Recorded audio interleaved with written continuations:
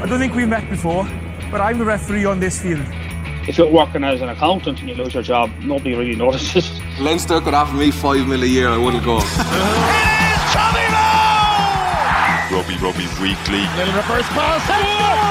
Drive for Ireland! Magic! You're not alive until you start kicking when the room is... Hello and welcome to the 42 Rugby Weekly. Gavin Casey here. Hope everybody is having a great week.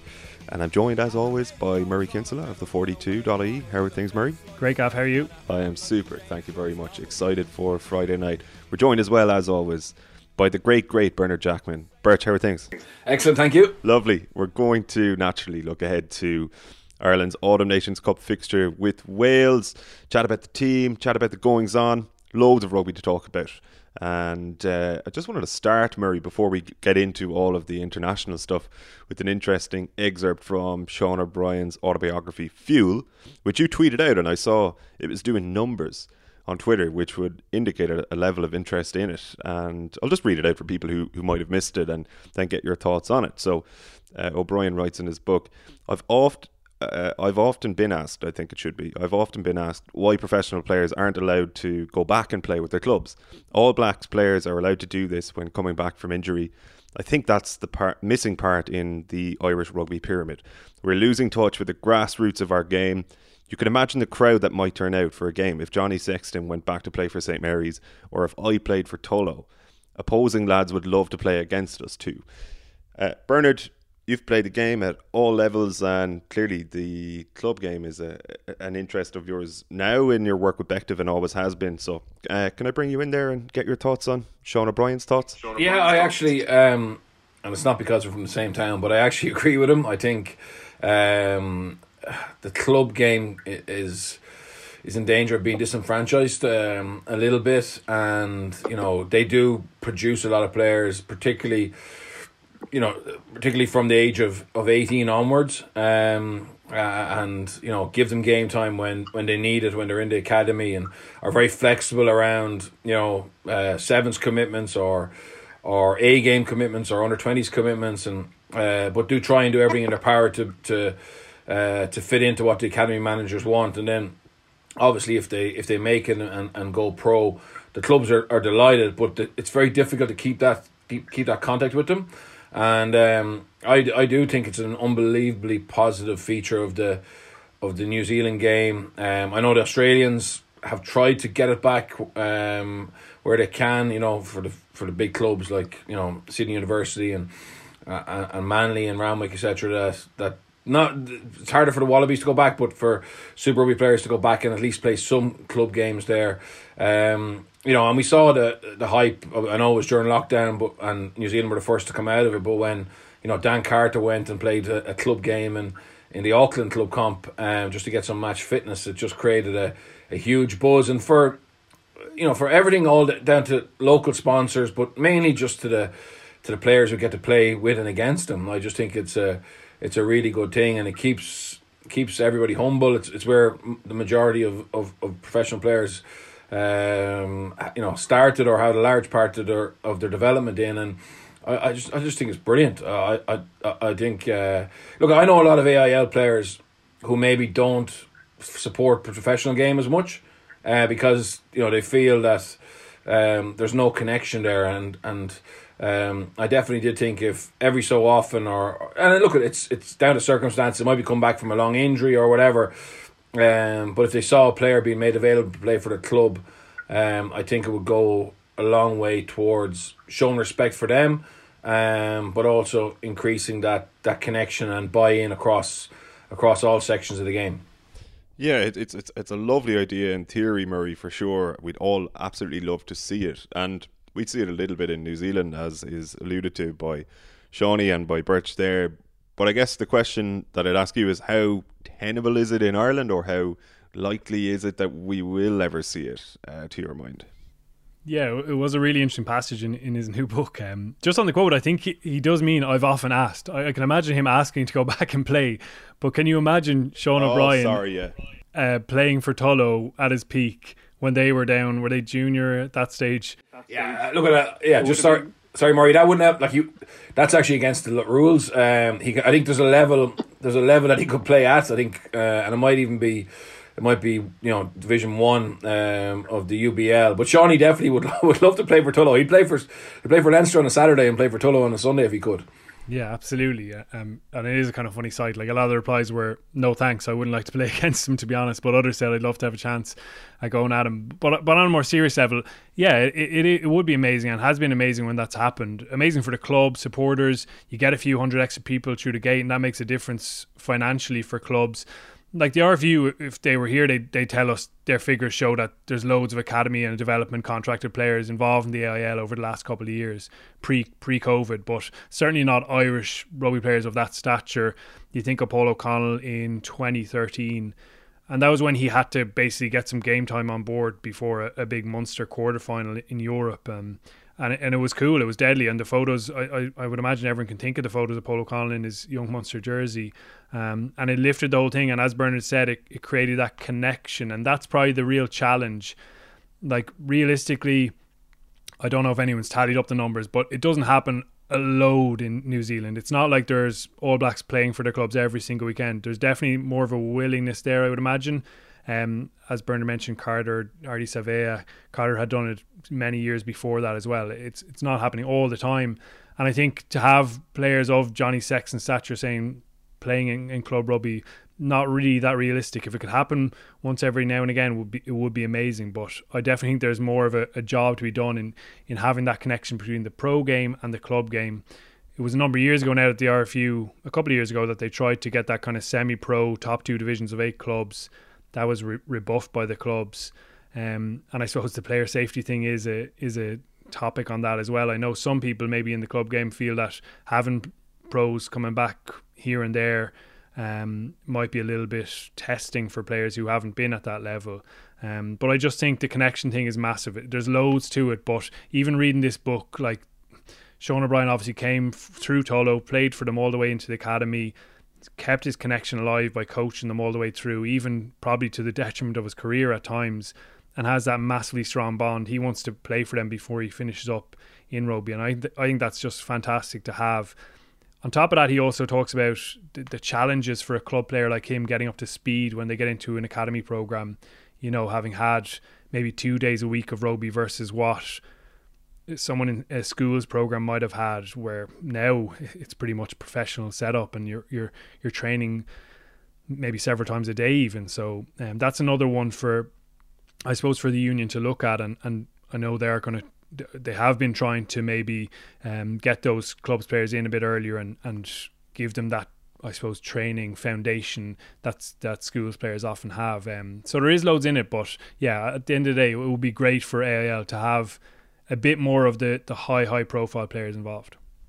We could do a full podcast on it, and maybe we will someday, but we do have to talk about Ireland and the Autumn Nations Cup today.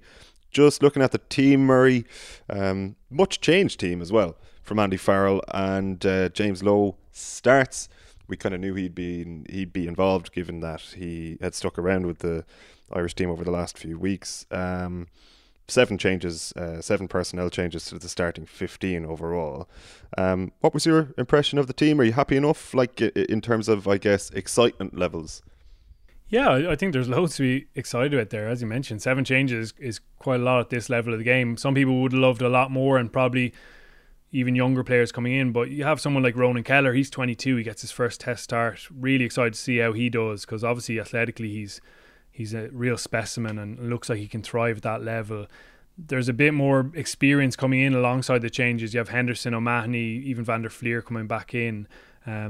Jamison Gibson Park getting a start at scrum half is really great, and we'll probably come and touch on that. Even Chris Farrell, who's obviously not a young guy, but it is only his 11th cap, and I know a lot of people have been hoping and clamouring for a bit more opportunity for him. So that's great to see, and James Lowe as well. So there is a nice blend to it as well. I was just looking at the caps totals actually. Ireland starting 15 tomorrow has 495 caps, but Wales has 799, so less experience obviously in the Welsh team, and it is good for Farrell to, I guess, use this competition to try a few different combinations and give a couple of players who've been waiting for those chances that opportunity to impress in what remains a big test at home. And there's still a bit of pressure on Ireland, even though it's the Autumn Nations Cup, to win at home, particularly against a Welsh team that's not in great nick. Bernard, I saw you saying on Twitter that you found the team exciting. What excites you about it? I think it's good to change it up. I think I'm delighted to see Kelleher back in. Doris at 8 excites me. I think he's going to be a really good international for us, and I think 8 is probably his natural position. He's a good 6, but I think he's a better 8. And just seeing some new blood. I mean, Ireland, in fairness to Farrell, I think in the Six Nations we gave 7 new caps, which was second, I think, only to France, and now we're blooding some more players this weekend. Obviously with Gibson Park and Kelleher coming in, and I think it's an important game for Ireland. I think it's really important for Farrell we win it, which sounds a bit crazy because obviously there's no world seeding points, no prize money at stake. But I just think, given the way the state Wales are in coming, it will be a big blow. I think it's understandable if you lose to England and France at the moment, because of the strength of their squad and the talent they have. But if we were to lose to Wales, it would just probably be a bit of another dagger blow into our confidence, and that's harsh, because when you look at the Welsh team, there's a lot of quality there, but unfortunately for them, they're coming off the back of 5 consecutive defeats and looking a little bit lost. So it is, and I'm delighted to see people get new opportunities. We want to blood new talent, and we want to find new stars, and they need to play to get those opportunities and prove they can step up. And I'm particularly about Kelleher. I know he got a couple of caps off the bench, but and I know it's a competitive area, but I do think he has the ability and the margin of progression to be number one.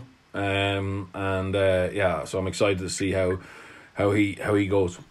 Yeah, we'll certainly get on to the Welsh in a moment, and as you say, there are some exciting selections in here. Ronan Kelleher could be Ireland's hooker for the next decade. We don't know, but it would sort of be. It seems to be trending that way, let's say. And just to run through, I suppose, some of the more interesting selections. Bernard, I'll stick with yourself. I actually think Stockdale starting at 15, even though it's not a change, is among the more interesting calls, in that, given this is an opportunity for Farrell to experiment, maybe it suggests that he's kind of locked in now at 15, or maybe it's just the case, conversely, that he feels as though he needs more time there at test level. I think it's clear that he wants Stockdale to be a live option for us at 15, and he's backed him to go again, and I actually I agree with that. I just think they just need to make sure that as a unit we don't leave him as exposed, and there's areas that he needs to fix as well. But I agree with that decision. I think there is huge potential there in that, and maybe we need to go through some pain, and maybe that pain will continue in little bits over the next year until he becomes a well-established international fullback. So I can understand that completely. And also there's probably not a huge amount of options elsewhere. But I like the fact of sticking with him. I know Robbie Henshaw had a run at 15, and obviously he had a tough day at the office, and it seemed to be parked forever now that he's not going to be a 15. But Stockdale definitely deserves a little bit more time. But again, you can't set him up to fail. There needs to be, better clarity in terms of how we're defending, and I'd love to see an improvement of that. It was interesting. I saw a comment from him saying, that they're not really using the pendulum as maybe people think they are, which would be really interesting, because I suppose the areas that we've criticised him for has been in terms of his ability to cover the ground and kick space, etc. And if that's not how Ireland are going to do it, well then, and he's following the plan, well then that's going to be really interesting, because we'd be a real outlier in that, and we'd be basically expecting our backfield to operate in a different way than most teams, which is fine, as long as it makes sense and we can actually turn it into a weapon. So that's going to be really interesting if he's defending as he's supposed to, and we're just on the wrong page in terms of trying to analyse it. On the other side of the ball, Murray, just looking at 15 in the back three, generally speaking, chatting to Owen Toolan in your absence on Monday, he was making the point that Ireland's counter-attack leaves a lot to be desired still, even in terms of how it's structured. And he was arguing that the likes of Stockdale probably don't get enough support from the front line, like the centres don't drop back enough when they are taking the ball on, and he'd like to see Ireland work on that. He also made the point that it might not necessarily take a long time for that to be improved upon.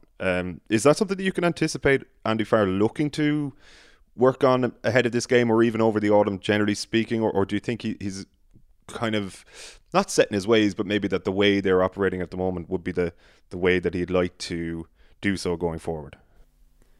Yeah, absolutely. I think they'll identify that as one of the places they can get better, and it hasn't been a strength for Ireland. Owen's been really strong on that, and the stuff he's talking about they're not quick fixes. They're habits that are ingrained in players and need to be ingrained in players, but there are certainly things that you can change and make life easier. Work rate off the ball, awareness off the ball, and actually allowing someone like Stockdale to really use his really unique athletic abilities. We saw little glimpses of it against France where he beat defenders one-on-one, and he has that ability to create something, but it's not out of nothing. It's often little bits of subtle work off the ball, ahead of the ball, someone getting a bit of width and drawing a defender slightly off you that allows you to run into an arm rather than a shoulder. They're all little subtle bits, but definitely there'll be things they're working on, particularly as they, I suppose, look to be maybe less reliant on structure and enabling players to use their unique talents. In the case of Stockdale, he definitely has those, along with that left-footed kicking. That's a massive weapon, and it's a brave call, I suppose, to keep him there, and it's a show of faith when everyone, I suppose, is clamouring for a change there. It'll be really fascinating to see how he handles that. You would imagine Wales particularly will have had a good look at that backfield and how it's operating, and as Bernard mentions, there may be changes that are quite demanding for the players, particularly as they learn a new position like fullback. So that's going to be a fascinating part of it, and it is going to be interesting to see how the back three, the backfield players work. Obviously Keenan moves over to the right hand side and James Lowe comes in on the left. You're generally going to have two back there for Ireland, and it's going to be a big job against someone like Dan Biggar. Let's talk about James Lowe then. Bernard, how do you anticipate he will adapt to Test rugby? Is there much of an adaptation from, say, the level that he has been playing with when Leinster get to the latter stages of European competition? Like for an individual player, how great a step up is that, or is it slightly overstated at this point? No, there's definitely a step up. Maybe, well, for sure the top 4 or 5 teams in the Champions Cup, there's not a massive step up. So the Racings, the Claremonts, the Saracens, the Exeters, but in general, 50 weeks of the year, he is probably playing at a level that's a little bit is a little bit less, or is a good bit less in some cases, and his reliance on his power, and the effect his power game has on his performance, is a question mark, and that he's going to have to answer. And if you look at both Welsh wings, Josh Adams and Ian Williams, they are quality Test back three players, proven, and it's going to be interesting. For me, I thought if Wales hadn't changed the defence coach, I know we're going to get on to Wales in a second, he would have been running against a defence that was using the touchline as a defender, and he would have had time, and I think it would have been an easier first cap for him. But I'm only guessing here, but look at, Wales have made a change. Getting Jenkins has come in short term to look after it. If there's rumours it was player power, etc., you can only imagine what they wanted was the Sean Edwards blitz. So it looks like we'll be facing that this weekend, which may make it more difficult for him. But I'm excited to see. Look, he's done everything asked of him in a provincial jersey, in terms of influencing games, and he has X factor and he has the ability to make things happen. He's got huge energy, which I think the team need. He's got huge positivity. I think he makes people feel more comfortable and feel better about themselves through his vocal work, but also the effect he can have on big hits, big carries, etc. So excited to see it, but he has to prove that he can be as dominant at that level, because in terms of out and out pace, he might not have the top end speed that a lot of international wingers need. Yeah, it's an interesting point, Murray, about the reliance on strength. And if we use, say, the Champions Cup final as the nearest thing that Lowe will have experienced, or the nearest thing to Test rugby, that Lowe will have experienced, certainly over the last few years, it didn't go well for him. And actually, some of the decisions he made and some of the moments, you can like everyone will remember him being kind of shunted into touch when he tried to lower the shoulder. Those sorts of things are I guess susceptible to being exposed at Test level when you do make that step up, in that if you are kind of just relying on strength, it won't be enough. But I'd be confident, and I think you'd be the same, that Lowe does also bring enough nuances to the game and has enough in his locker where he'll be able to make that adaptation. Yeah, absolutely. There's loads of upside with him. He does have to be nailed on. Like, there's less scope for the errors, I suppose. Rob Kearney said it yesterday. He said the biggest challenge for him is defensively. You know, a defensive error in a provincial game, you might get away with it, but at Test level, it's probably a try, and that's definitely true. Teams are so clinical in punishing those mistakes, and he'll be conscious of that. You would hope it doesn't take out his instincts, and again, that's Andy Farrell wants players to play with their instincts, and James Lowe's are to keep the ball alive, to look for that double carry he does so well, where he releases the ball and gets back to his feet and goes again. Constant energy, just really frustrating to play against. He is confrontational at times as well, and it's been interesting because the Munster lads, again, Carney was talking about the Munster lads had this impression of him. They probably thought he was a bit of an arsehole because they've had their run-ins with him, and now they're all starting to love him because they realise how good he is to have on your side. As Bernard mentions, he's an energiser, he's infectiously positive. He's always, as we kind of highlighted last year, he's always slapping ass and whooping and celebrating tackles, and himself and Bundy Aki are going to make a lot of noise on the pitch, I would imagine. It's great to have that personality in the squad. He's a gas man, isn't he? We did the live show with him last year and he was just hilarious. He loved it, and even in that setting he was infectious to be around, I think. And in an Ireland squad where loads of them are, you know, pretty quiet, kind of studious guys, and Lancaster's been on the record about trying to make them into more vocal leaders, probably. Having a different guy like that is a good addition to the mix, I think, as well as all those abilities. He has a good left foot as well, and it'll be interesting to see how Ireland employ that now with Stockdale and Lowe in the back three, having that ability to exit and make little attacking kicks as well. So if he can nail, I suppose, that defensive side of the game and the high ball stuff that's going to come, you know, Dan Bigger will offer that as well. He'll go chasing his own kicks.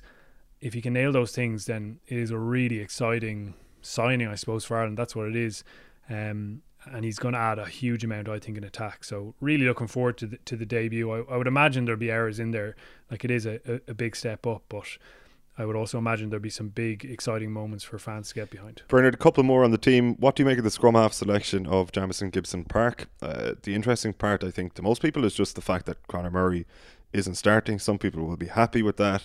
Conor Murray clearly won't be, but Gibson Park has been in serious form. It could actually have something of a transformative impact on Ireland, just the pace at which he plays the game. Yeah, no, definitely. And look, at Ireland want to play, and actually Ireland's ruck speed is surprisingly good, and was one of the best in the Six Nations, but it didn't feel like that. It didn't feel like we were creating quick ball. And you know, Gibson Park does give tempo, and he snipes and he's lively, and it could be just what our attack needs. So I'm definitely in favour of his selection. Our Marmy Marcooney, I think we are blessed at the moment with some real competition there. But in terms of out and out tempo, that's his game, and you know, can that be the spark our attack needs, and you know, we'll find out. We'll find out on Friday night. But I've no issue with his selection. I think him and Luke McGrath have kind of shared, and probably he was second choice for some of the big games for Leinster. But certainly at the tail end of last season, which is only recent, his form seemed to just pick up a little bit, and he became what I would say his first choice. And you know, now he's getting a crack in the Irish jersey. Yeah, I think that you mentioned there the sniping burn, that's massive. I know, Gav, that you and Owen were talking about that again on Monday. Like, Conor Murray hasn't offered a running threat for a long time now, let's be honest. Even the carry stats, they're just not really there. We know before, say in 2018, he was a real try scorer. He you think of him even in Chicago in 2016, that dummy and scored against the All Blacks. He had that to his game. It hasn't been there recently. Gibson Park has lovely vision as he gets to that ruck. He can move the ball away at pace, but he always has his head up. He's inventive. He can go off script to a certain degree. Now, obviously, you've got to be nailed on with your decision making at this level of the game, but I think that's something that Farrell's excited about, and it is a little bit different. He's got a bit more I suppose natural creativity there, and they definitely have to offer more of a threat in that area. Even if it's not Gibson Park sniping, it's those little flick ball inside and little things like that that just challenge the defence and make them hold that little extra second, and that can make life easier for everyone out wide. The challenge for him, I suppose, as Bernard mentions, he's been kind of tit for tat with Luke McGrath. And it was really interesting recently, Stuart Lancaster was talking about one of the big things, or the big thing they've had to work on with Gibson Park, is him getting his mindset around being a starting scrum half. Like when he was back in New Zealand, I think he had 40 Super Rugby caps and only 7 of them were starts. So he hadn't really been a first choice scrum half ever, and he's had to work on that in Leinster, where I'm just looking at the stats here, 48 starts in 95 appearances. So he's not always the guy leading the way, whereas Conor Murray, he's had 83 test caps for Ireland and 78 of them have been starts. The last time he came off the bench was actually in the 2015 World Cup against Romania when they rotated the team. So very different role for him as well, but you'd love to see a bit of fire and I suppose that awareness of, there's someone here actually getting a test start in what is a big game, as Bernard mentions, and my place isn't as secure as it has been in the past. That's really positive, and you saw a good reaction in that sense. Say Peter O'Mahony earlier on this year when Doris came in and O'Mahony was on the bench. He came on early in that Scotland game and looked really fired up. So that's what you want to see. He wants to create that competition, and you just hope that Gibson Park really can offer that little bit of difference around the ruck. Yeah, only 28 as well, Gibson Park, Bernard. So the reason why I know that is just Googling it. I presumed him to be older and wondered, is this sort of a live option for, say, the next World Cup, or would it be more of a template, if you like, for somebody younger to come in and kind of replicate what Gibson Park could do with this team over the next couple of years? But he'll be around all right, no doubt about it. Do you feel, though, Bernard, that this selection, and I don't want to slip into the territory of reading too much into it, because it is, albeit an important game, it is just one game in a competition we didn't think we were going to have a few months ago. Is this kind of a statement by Farrell that this is the type of scrum half and maybe the very scrum half that Ireland want to have, and just to have that extra thread around the fringes is now a quintessential part of making holes, or at least exploiting holes in high line speed defences, and Murray unfortunately has not really been able to produce that over the last couple of years, and there's no indication that he will again at the moment. Yeah, and I definitely think it's a message of how we want to play. Ireland have used less box kicking. Well, look, against Italy there was no need to, but the box kick isn't as big a weapon as it was, and that's one of Conor's strengths. So we all the soundings we've heard from camp and coaches is playing a more expansive type of game, and slowing speed of ball and ability to get the ball to the best possible option quickly is going to be key to that. So yeah, look, I think we need to develop. The reality is, and it's testament to Conor and Johnny's longevity and quality, but we don't know who the next in line are, either as a partnership or as individuals. So part of the job for Farrell is to find out, and it may not be Gibson Park, or it may not be Billy Burns, but the only way to find out is to try them, and that's his job. He's on a 4-year contract. It's a 4-year cycle. And he needs to find out who the successors to those two are, and they may end up being a partnership like they were, or Stringer O'Gara, or they may just be two individuals who start regularly and but neither of them nail it down. We've got such depth in place, so that's the challenge, and at the moment it's not really clear. It'll be interesting to see what minute Billy Burns comes on in, and what state the game is in as well. But I'm sure Sexton's reaction will be a beaming one this time. I do think it's interesting that Burns comes in there and gets an opportunity, and he's been good, as we mentioned last week. I think in Ulster's recent games and has turned into much of a leader with them. Like, again, he's 26, I think, so not an old guy yet. But totally agree with Bernard. Someone needs to really grasp these opportunities, and that's what Farrell's doing here. He's giving guys chances to show that while they've been sitting there in the squad, frustrated at times because of perceived favouritism to senior players, they've been waiting for this chance, and now they get it, so go and grab it. We haven't really touched upon Johnny Sexton. He gets the nod again. I think it's expected, and to be fair, we spoke about him in great detail last week on both podcasts, Murray, despite the protestations of people in the 42 comments section, where I was putting up a little piece from the podcast with Owen on Monday just about Conor Murray and his constant selection, and people are like, well, you're talking about Conor Murray, he's 30, what about Johnny Sexton, he's 35, nobody's talking about Johnny Sexton. It's like, we have been, okay? And to be fair, listeners will realise that. But I wanted to talk about him in a slightly different way, and it's something that cropped up after Paris, and I'm not sure anybody really dug into it too much. Maybe it's a bit of an inconvenient truth, or at least an uncomfortable conversation, but and I'll start with yourself, Bernard, throw you in at the deep end with it. Just talking about like the leadership in Ireland's team, or maybe the lack thereof, in how it's been depicted by some. I don't think we're talking about a decision to go to the corner here at half time. It's probably part of it, to be fair, but I think more of a general vibe actually at times. When you look at, say, how they react when things start to ebb away from them, like in terms of body language and just in terms of, I guess, the scowls on faces and so on. I wonder, is that nearly a mirror image of the team's leader at times, where in reality you probably need somebody to rally the troops a little bit more rather than just feed into that kind of negative energy a little bit more, which is part of Sexton's game, and it's not like it's a natural thing for him. But I wonder, is there then a case to be made for somebody else to take that role in the meantime? Look, I think what most successful teams have, or coaches are looking to create or foster, is a shared leadership across 4 or 5 different players, and they don't all necessarily have to have a bucket load of experience, but they need to have influence on the group. And I think there is a question mark around the leadership group in this Irish team, and that's not Johnny. And I think everyone just looks at the captain. I think the days of the captain being all encompassing and running everything are gone. And I'm going to look back to the World Cup, but there was there was huge talk around leadership group being disenfranchised with the game plan and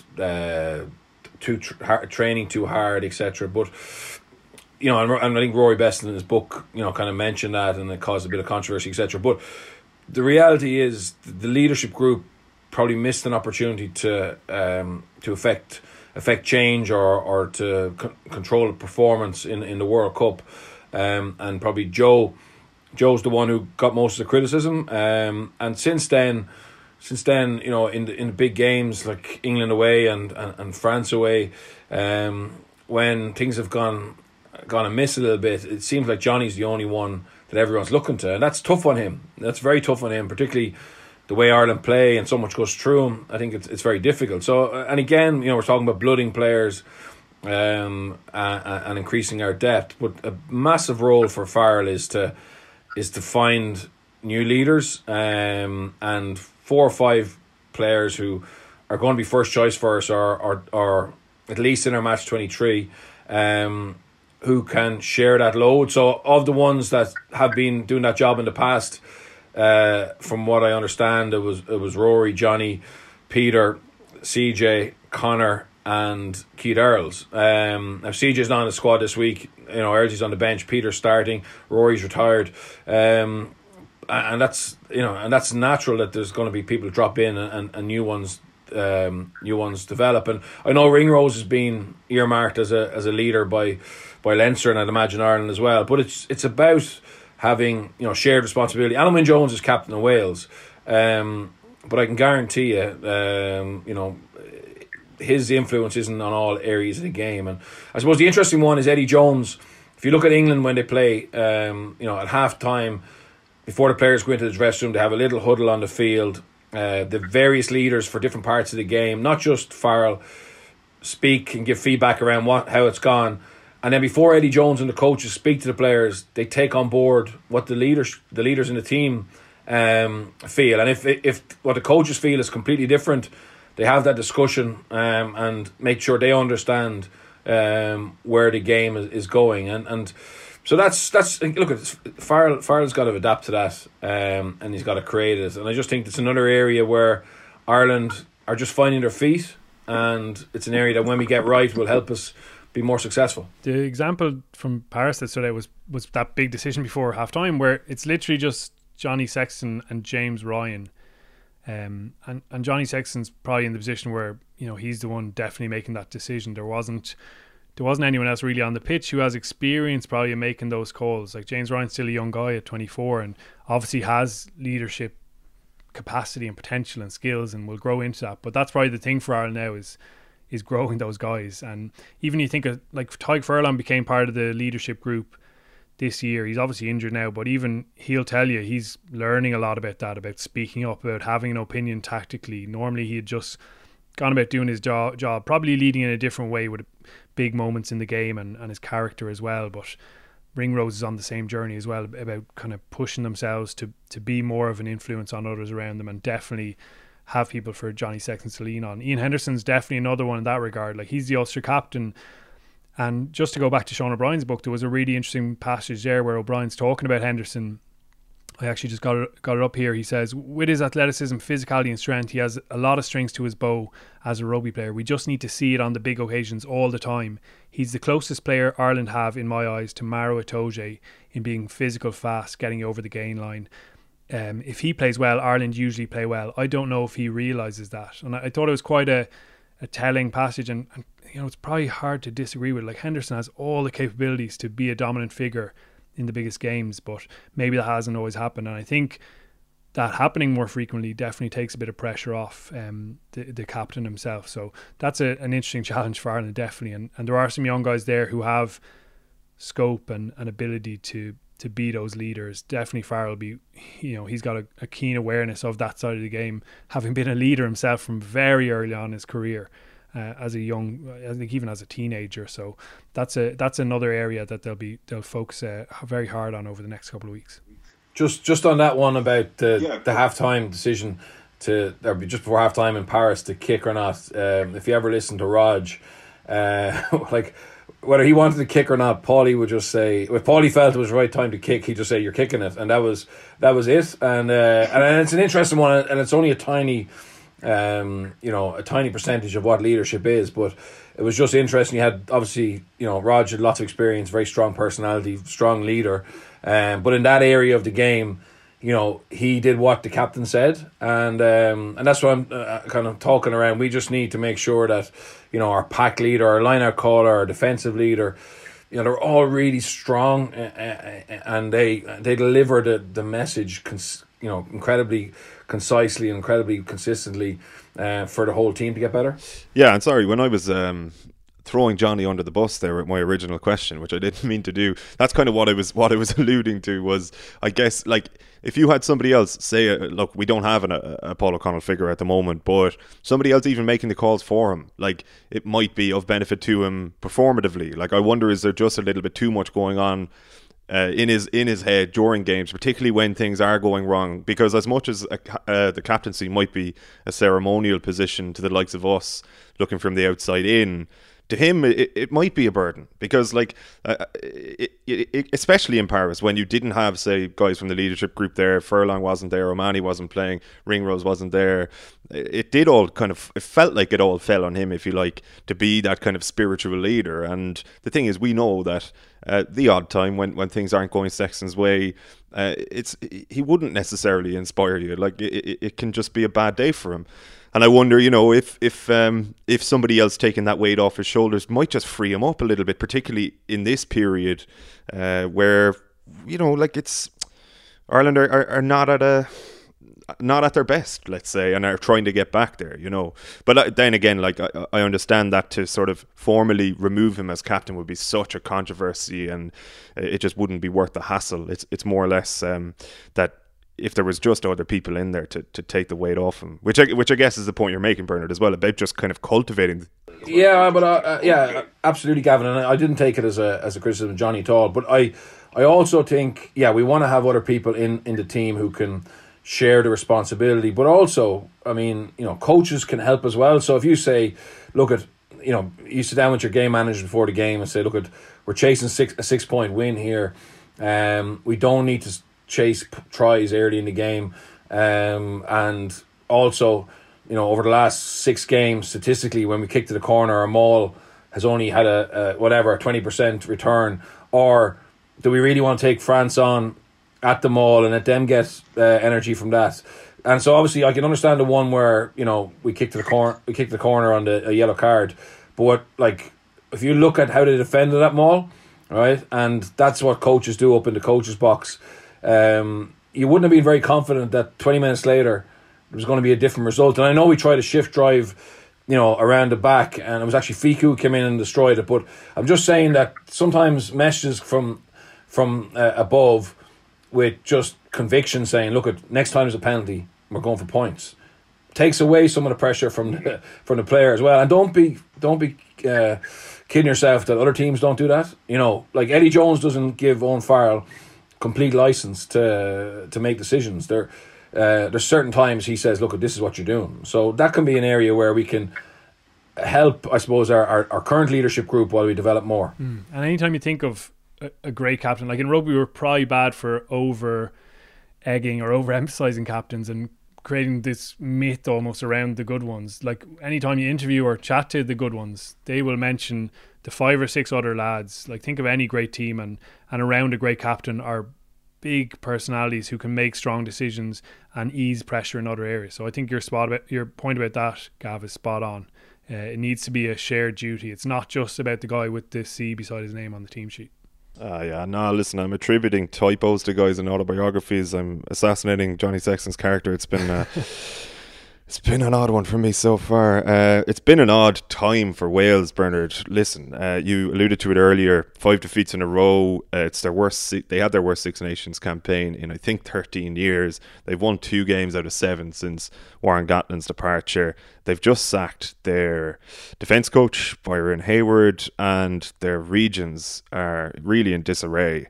We were speaking off air about the Pro 14 and like how, as much as the games involving Irish provinces this season have actually been very enjoyable, as a competition, it's arguably gotten worse, and I think largely due to the Welsh region's lack of competitiveness at the moment. So you're a man who's worked in Wales, and I presume you have some kind of an idea as to what's going on, but it feels like there's a lot to sum up there. Yeah, look, there's a huge amount of unrest in Wales at the moment, and look, there's always a certain apathy from the Welsh rugby public to the regions. It's the start when the Ospreys had the Galacticos and the Blues were very competitive, and Scarlets when they go well can bring in reasonable crowds, but realistically the level of interest is quite poor, and in terms of regional rugby, club game is suffering there a lot, and then obviously at the moment the international team are underperforming, which hasn't really been the case. There's been you've had unbelievable stability under Warren. I think it was 13 years, and he really papered over the cracks in terms of the success of the national team. And they weren't, it wasn't every year brilliant, but they won a huge amount of games. They were incredibly competitive, and it kept the general public reasonably happy with how the game was going. And now because they've had five defeats, because the nature of the performances, and even what was their trademark, this defence and this resilience, and making a stand defensively isn't there. It's even making it worse. And plus the whole thing around, they could have had Sean Edwards, and that played out a little bit in public, and Sean said he would have stayed if he had been given the 4-year contract that he wanted, that France were offering, and they made a decision not to give it to him. And it's look, you make those decisions, and if they don't work, then obviously it becomes a huge issue. And obviously with Byron leaving this week, there's an admittance that they didn't get that decision right. The problem is you can't bring Sean Edwards back. He's now he's now contracted to France, and you got to try and find somebody else. At a time when financially the game there is in a really, look at every nation's in a bad place financially, but they're in a difficult place because obviously the regions don't have the support in terms of sponsorship or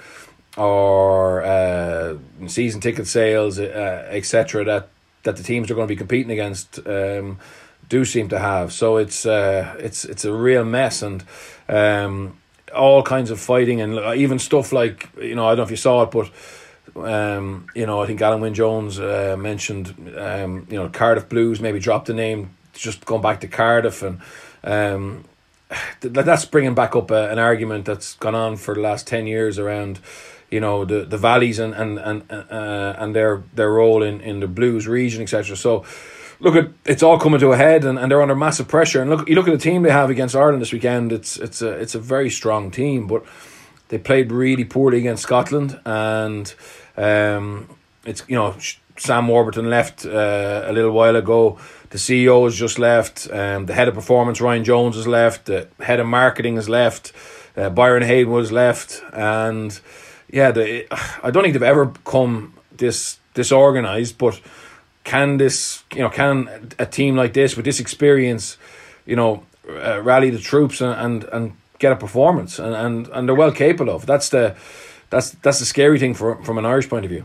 It certainly is. Can I just stick with yourself, Bernard, before we bring Murray back in, and just to focus on Hayward's departure and also actually his arrival to begin with? Did you think it was a strange decision at the time at all to hire him, just given that there would be an absolute sea change in what Wales were doing defensively? And we knew, the thing is, as much as, okay, Edwards is probably the best in the world at what he does and in how he deploys a defence, like the players, everybody in Wales, everybody who has an eye on rugby knew that was successful. It was almost their unique selling point over the last few years. When other things weren't going right necessarily, that defence, that high line speed was something they could always depend upon. And to basically rip up the script in that regard, as much as it might seem beneficial when you have new staff coming in and you just want a fresh or a clean slate, if you like, maybe to have had that one constant there that they could almost fall back on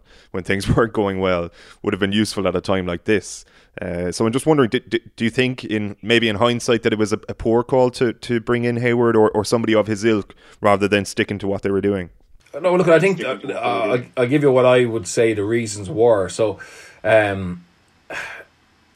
if what we read in the media is correct, is that Wayne is on a 2-year has a 2-year break clause, but Sean was insisting on a 4-year contract. So suddenly then you had one of your staff who had more security or longevity than you were getting, which sometimes can upset head coaches.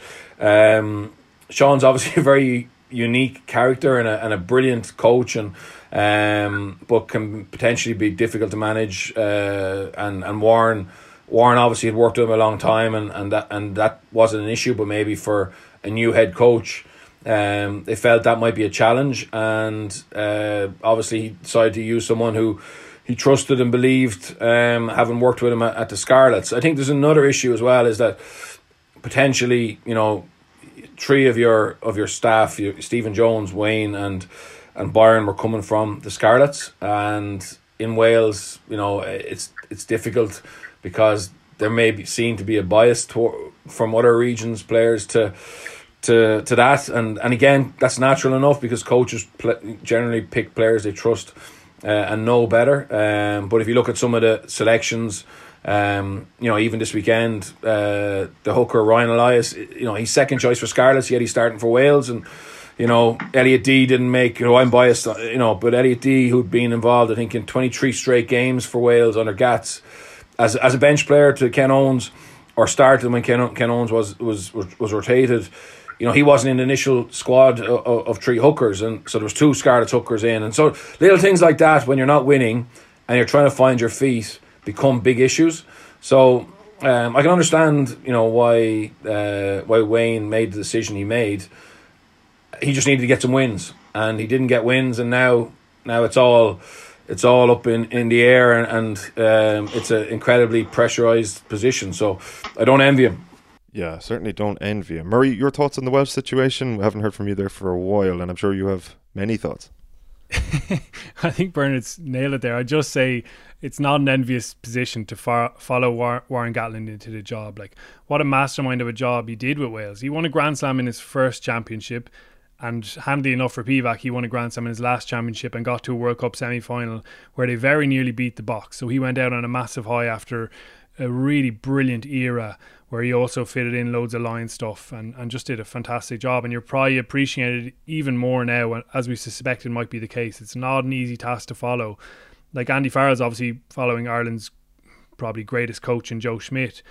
We don't need to mention his record, but at least Joe did him a favour by having a bad last year. So Farrell would come in and he was fixing things rather than following straight on from Ireland's best ever World Cup. That gives him that bit of breathing space and probably understanding for things to change, and if it takes a little while, they can change. And obviously his record's been much better as well. So Pivac's really on the back foot straight away, and as Bernard summed up, like, all is not well there, and it is a worrying time for them. At the same time, it's mad how strong a team they have on paper. It hasn't been performing obviously over the course of this year, but as you mentioned, there's 800 test caps of experience there with loads of really good proven test players, and nothing like winning away in Ireland to get them rolling again. So there's loads of motivation for them this weekend. There certainly is, and it's hard to believe as well, Bernard. Johnny Sexton was even making the point earlier this week that it was only last year, like, that Wales swept everyone in the Six Nations, and 18 months ago, and it is a sign of how quickly fortunes can change, I guess, but probably in both directions. But it is also a warning to Ireland that things can get worse, conceivably, and if Ireland were to lose to a Welsh side in this level of disarray, we might well find ourselves at the same ebb as them. This is how precarious it is. Yeah, absolutely, and I think Scotland are coming force. I think they've unearthed a few players. They've improved their physicality, which was their Achilles heel, and so I think next year. This is pessimistic, but I think England and France have kicked on a little bit, or have a little bit more depth than we have. Scotland are coming, and if we were to to lose tomorrow and don't improve aspects of our game, we could be struggling to be in the mid rank in the Six Nations teams. But look at that's the pessimistic point of view. Let's hope that we get a good performance, we get a good win, and we kick on and develop our style of play, but also find some future stars. Yeah, we'll edit that part out. Let's get predictions from you lads, and finish the international section on a high note before we round off with Pro 14 preview. So Bernard, starting with yourself, do you anticipate that Ireland will actually win the game, and will we get the kind of performance we're looking for? I think we might struggle attack wise, to be honest, but the Welsh attack as well. I mean, Byron is gone, but their attacking game has been pretty awful, given the amount of possession they had against France, and even I know the conditions were shocking against Scotland, but just they don't really look to have an idea what they're trying to achieve from an attacking point of view, and to be honest, they are trying to go from playing a very direct game to playing that Scarlets type game that obviously won them a Pro 14, but it's hard to see the evidence of it, and under pressure, which they are, you can imagine that Dan Biggar will be more conservative than he probably normally would be, and so I don't think we should have a big job shutting them down in terms of their attacking game, but their defence, I'd imagine, will be a lot more aggressive, a lot more high risk, and that may stifle our attack, because we're still trying to find out how to play against teams who defend with some real line speed. So I think we'll end up doing enough, but it won't be pretty. That's frightened me, I won't lie. Murray, can you cheer me up there a little bit more? Ireland by 7, James Lowe winning try. Nice one, that sounds great. We'll leave that in. Let's look at Pro 14 then. Leinster and Ulster were in action last weekend. I'll confess to actually having not seen those games. I've seen highlights of them. Can you give us a brief synopsis, Murray, of what you saw? Yeah, more of the same really. Like, the the Welsh regions are struggling, everyone else is struggling, but the Irish provinces have rolled on. Leinster away in Ospreys, Rhys Ruddock, man of the match again, just brilliant. Like, his form is just outstanding. If they're picking the autumn squad now, you'd probably have him in there, and obviously has proven himself at that level before. So probably next year, 2021 Six Nations, he'll be eager to get back in there. Ulster as well, putting Glasgow away at home. Glasgow I thought were really disappointing, just weren't up to the level at all, and made life a little bit easier for Ulster, but they were clinical. John Cooney is another one who's hitting some really good form again, and he's responded really well to being left out by Ireland. So it is good to see the provinces starting strongly, and you're having loads of good individual runs of form, really, young guys and older guys alike, who are trying to force their way back in. That may be because some of the opposition hasn't been very strong so far, but you can only beat what's in front of you, and so far they've been doing that. Can we expect the Welsh misery to continue on Saturday, Bernard, when the Scarlets visit Galway to play Connacht? Yeah, absolutely. Scarlets were pretty lucky to beat Zebra last weekend, which would have been a horrendous result for them.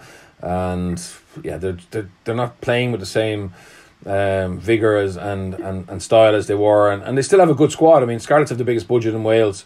They're probably the only ones that are close to the Irish provinces and have more money. I think they spend more money than Connacht, but Connacht seem to be in a good place. Obviously, they've had a couple of weeks with games cancelled, but their last performance against Edinburgh was really exciting, and I think Connacht will do a job on them.